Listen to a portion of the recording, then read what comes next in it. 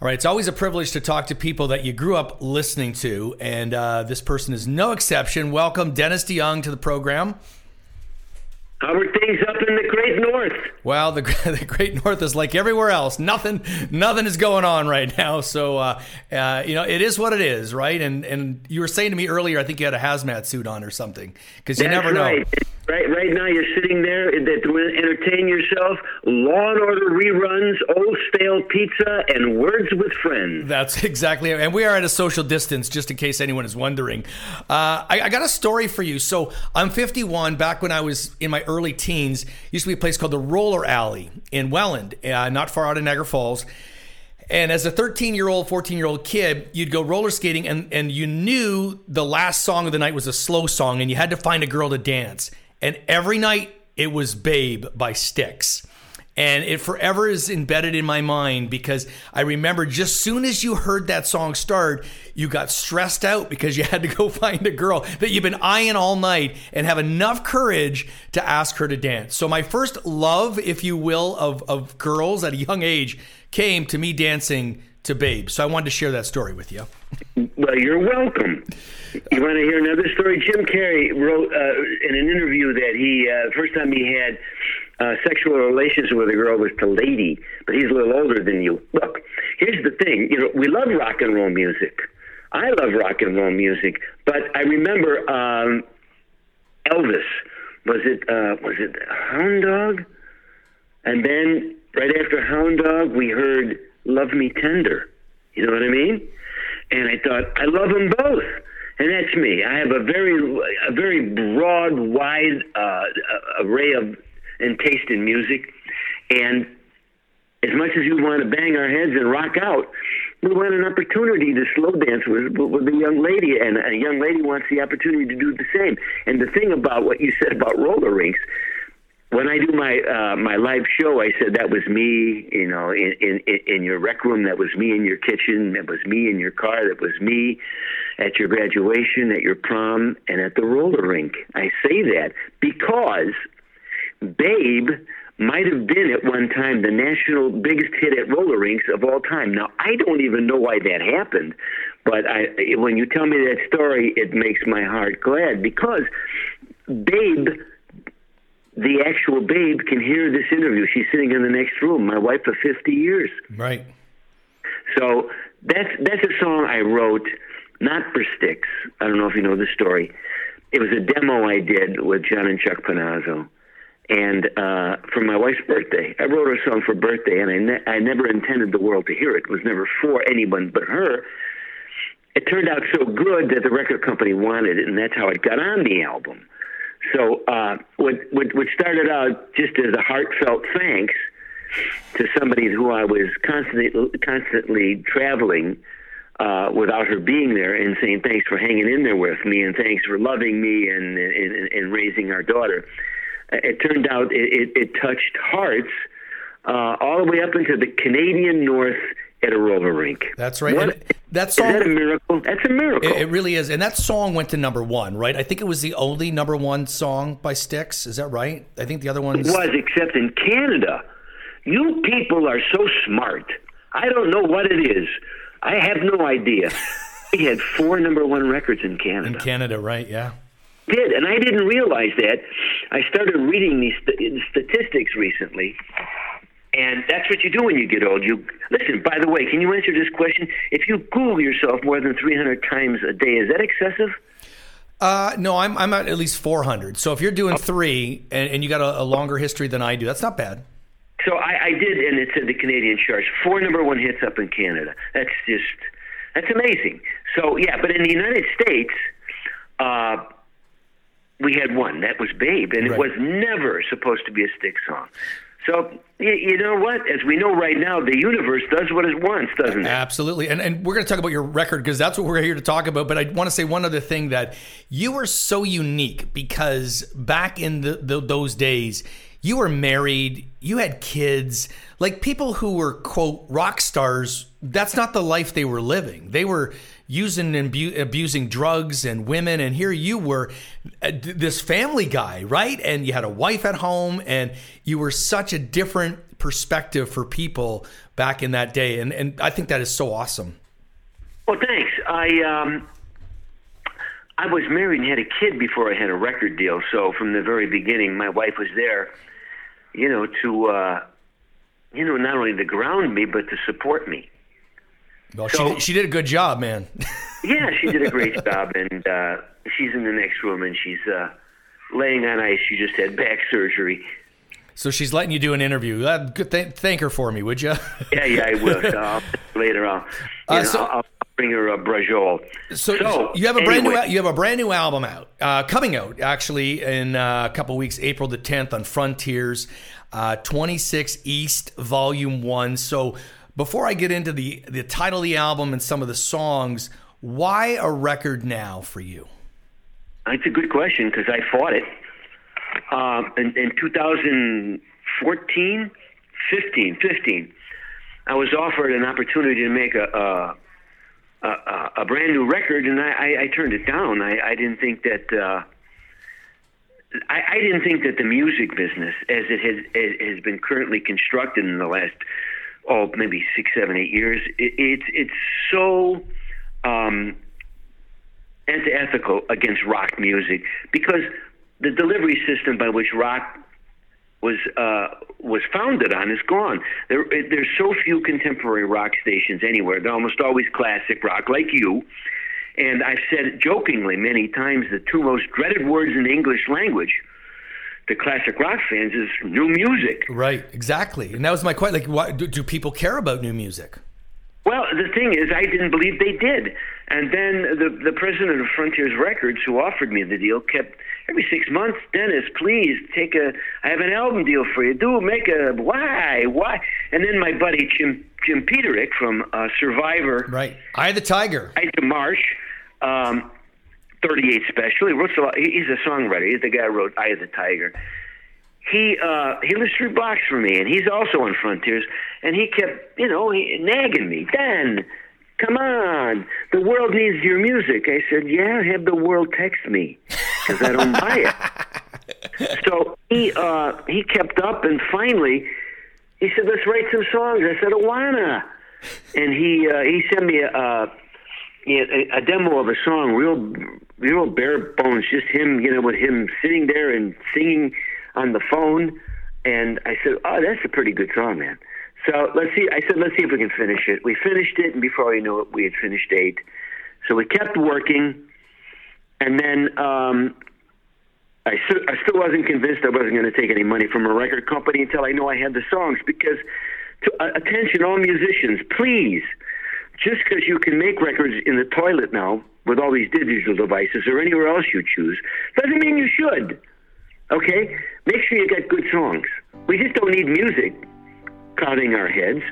We need great songs. If you got one, record it. And if you don't know what a great song is, get a muse or ask people. Sure. And so I wasn't going to make I know how to write songs. I wanted to make good ones. If I couldn't make good ones, I wasn't going to do it. And it turns out I thought at some point, hey, we got some good ones. Let's finish the album. So we did, and it comes out the 10th. 26 East is the title, and right now I decided to release my first single off the album in the midst of a pandemic. This is what I call perfect timing. But it is because people have an opportunity to sit home and listen to it. Yeah, it's plenty. Download it, kids. It's the lead single is a duet I did with Julian Lennon. It's a song called "To the Good Old Days." Oh boy, now more than ever do we need that song. Right. And, I just love it. So I did that, and it's a 2-sided single. It has love, Jesus Christ. East of Midnight is the flip, and it's a typical Styx song from the heyday 70s, late 70s, and the other one is me and Jules just doing a song. So my question about that one, though, To the Good Old Days, which I really like, and I didn't even know that Julian Lennon was still singing. Like I had no idea. He may not have known either. Yeah, so this a little bit of surprise. And what I want to know is that the song really is about kind of the sweet days of your past, right? The fans, the friends, the family, all of those type of things. But yet really Jules carries the majority of the vocal, right? You harmonize with him on it. Yeah, I constructed it that way on purpose. It's a two-part, it's like, imagine the Beatles when John and Paul sang the whole thing. Think of Babies in Black. It's not that kind of a song. Oh, dear, what can I do, Babies in Black? That's Lennon and McCartney harmonizing. And really, who is singing the melody? I don't know. It goes back and forth. Right. So in this song, I constructed it for the two of us to sing because harmony in music and in life is vital. Right. When things fit together and feel right, it's really, really special, and it emphasizes that, along with what's going on right now, we are all in this thing together, and our differences that are exacerbated for many reasons, through religion or politics or skin color, or you name it. I'm on this team, you're on that tribe. When it comes down to it, we're human beings on this planet, and we're all going to face the inevitability of the universe. So harmony is vital. And one and one, like in this song, 1 and 1 makes 3. When he and I sing together, it's bigger than the individuals. It Right. makes something bigger, and that's what I went for. Did I accomplish the task? I think so. I think it's a great song, and you guys sound great singing together. You have a lyric line in here, something like "For times ahead, may we all forgive." And I'm listening to that, and I don't know. I really don't know today what your relationship or lack of is with Tommy Shaw and Styx. Was this part of that, like forgiving? Kind of. I'm moving on in my life. I'm putting closure on things in the past. I'm thankful for it, but I'm done with that. I think it's macro, not micro. Micro would be what you discussed, right, regarding one aspect of my life. But the overarching thought process for me was forgiveness is vital. It's tough. It's the hardest thing to give, is forgiveness. But it frees both parties from the chains that bind us. And I was just saying, when we look back, we have to forgive others and we have to forgive ourselves and say, we are, after all, just these goofball human beings who, unlike other species, as far as we know, are the only ones on the planet that know that we're finite. Mm-hmm.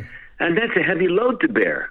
So often when I see human beings acting like mooks, imbeciles, awful, I think, guys, yeah, you're not going to last forever. And a lot of that drives behavior. So forgiveness is important for all of us.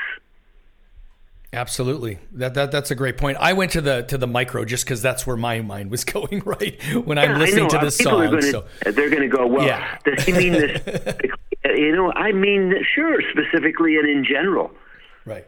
And I'm raising a glass to the past in this song, aren't I? Yes, I'm absolutely. saying there was good, right? And there will be moments, that are not so happy, that were pretty tough to get through. Some may even say impossible. Let's join arms. Let's raise a glass and say, look, we've come this far. Right. Good Here's point. what we've done. And we are, after all, only human. And these are important times for us to get along and to forgive, obviously. I want to talk about East of Midnight. Ironically, I do late night radio. Now, late night radio has drastically changed over the years, obviously, but this song is really cool about how music transported us to a world bigger than we knew. And I mean, you hit on the head when you said this is a classic 1970s Styx song. I'm in love with the song. I was working this morning in my office. I played it 3 to 4 times. Amazing song. Wait till you hear the album. I'm gonna have Jody send it to you. So you got to share. You can't share it or post it. But wait till you hear the album if you like that. See, the album is more like that track. Okay. And the Jewel song is an outlier. I wrote that for he and I to sing. Mm-hmm. And it's not Styx-like, other than you hear me in there. That's more, well, dare I say, Beatlesque. Yeah, absolutely. But East of Midnight, and coincidentally, I just realized this the other day doing all these interviews, East of Midnight is the first song on the record, and to the good old days is the last one. What comes in between is more like East of Midnight.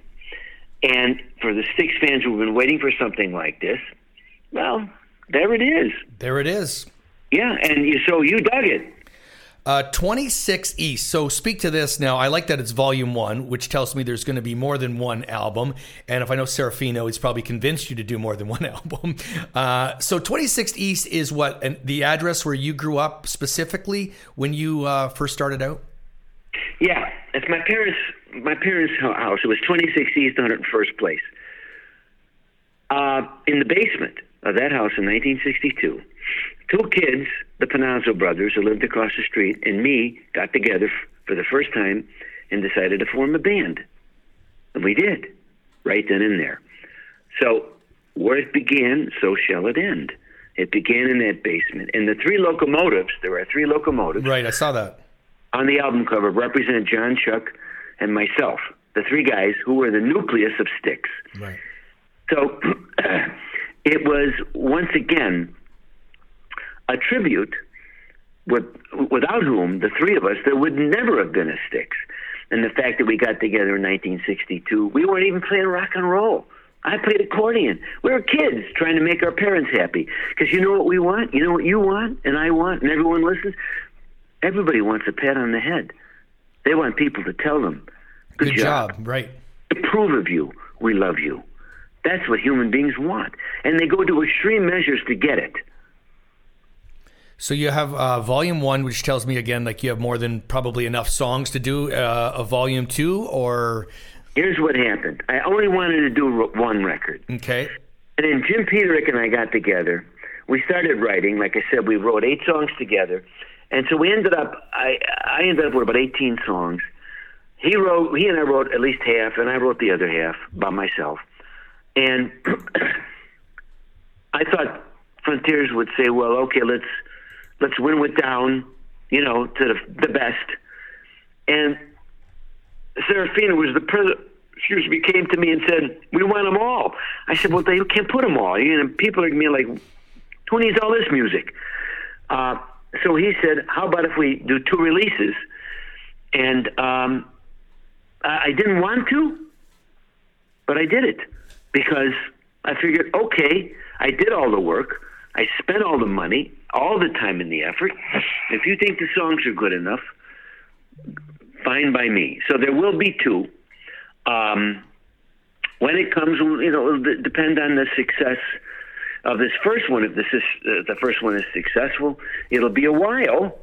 If it dies in the vine in 4 weeks, in the 5th week we'll come with a second one. No, I don't know what they're going to do. No idea.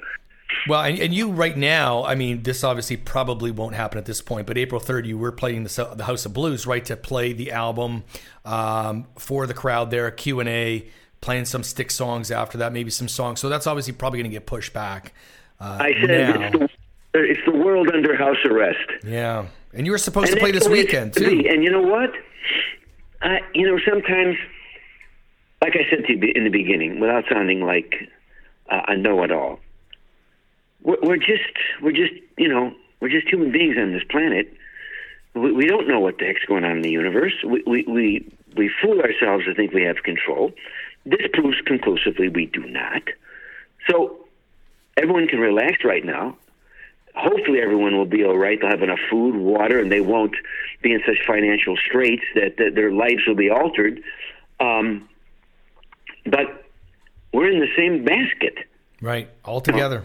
That's it. The guy who runs Universal Music, one of the most powerful men in the entertainment business, he's got it. Yeah, I heard that. Tom Hanks has got it. This is, it don't care. It doesn't care how many, albums you sold. It doesn't care how smart you think you are. So the best thing I think we can all do is to take it for what it is, protect ourselves, and to tell the people that we love them. And now that we're trapped in a house together, try not to kill each other. That's a good point. Looks like you're looking after your wife, though, so you're doing a good job so far. Oh, listen, my wife and I have been together like this for decades, and so we looked at each other. He says, everyone's going, oh, they're in the house by themselves. I said, well, for us, that's Thursday. Great point.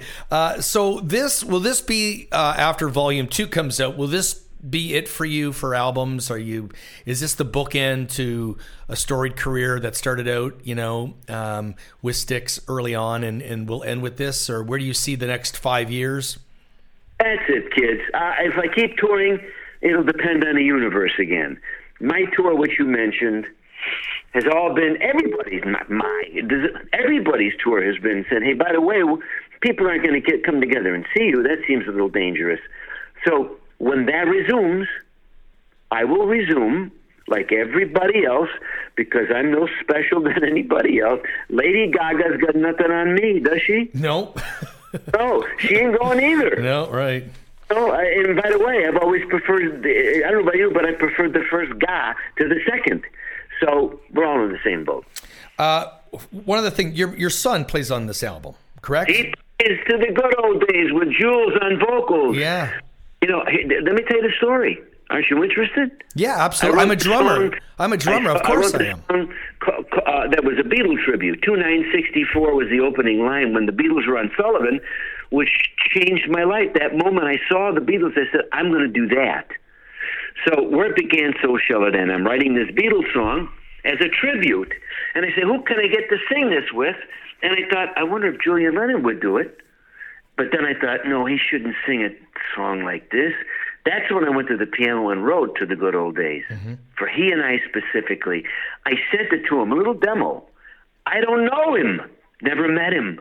I just sent it in an email, got his manager's address and sent it. And he emailed me back, he'd be honored to do it. See? Every time I think the universe is trying to kill me, it does something nice. Right. And it shows you should always ask because you never know. No, you don't know. There's the pretty girl there. You're afraid to ask her to dance. Well, you'll never know unless you ask. That's right. So Matthew plays drums on that track. He does. And he thanks me every day. He didn't want to do it at first. Because, father and sons, right? He didn't want to disappoint his father. Right. I said, "You're not. You're gonna make me the happiest guy in the world." Matt had his own band. His mother back. Shut up! Don't do that! Holy Christ! So he has his own band. What I'm talking about. So, honey, you want to do the rest of the interview? Yes, she does. There you go. So there you go. Yeah. And he called me up every day and said, "Oh, Dad, I can't believe it." Because, here in the United States, it came out Monday in the midst of the chaos. And we got our first chart position on Media Base and BDS here in the United States. And on the classic hits thing, which is an odd thing, it came up number 2 and number 1. Go on! That's ridiculous. So I'm going to start a campaign. All you Canadians, go download it. Call your radio station. Do you guys play new music, by the way? You don't. No, we don't, and that's the problem, right? What's wrong with you? Let me talk to your PD. Who's your PD? I'll hook you up. You can ask him why you can't play new songs. I'm going to tell him right now, classic hits. They don't play new music either, but they added it, and people like it. We play Come Sail Away and Mr. Roboto and, Oh, yeah. Put this on in the morning on your morning show, and people will thank you. I guarantee it. If it doesn't happen, you'll give them $5. All right. Sounds like a good plan. So 26. So anyway, there you go. I'm on the charts. I'm going to start a campaign that says, let's make Dennis DeYoung, at 73, the oldest guy in history to have a top 10 single. That's right. See, there you go. Why not? Absolutely. And I've said be part of something, kids. That's right. And I'll tell you, I tell everybody that I interview that comes to Canada, I'm a drummer, and I think I'm great some days. So if you ever need somebody and you're in Niagara Falls, Ontario, playing a gig, maybe I could pull it off. We got a spot for tambourine. I'll take it. Whatever you got. Good old days.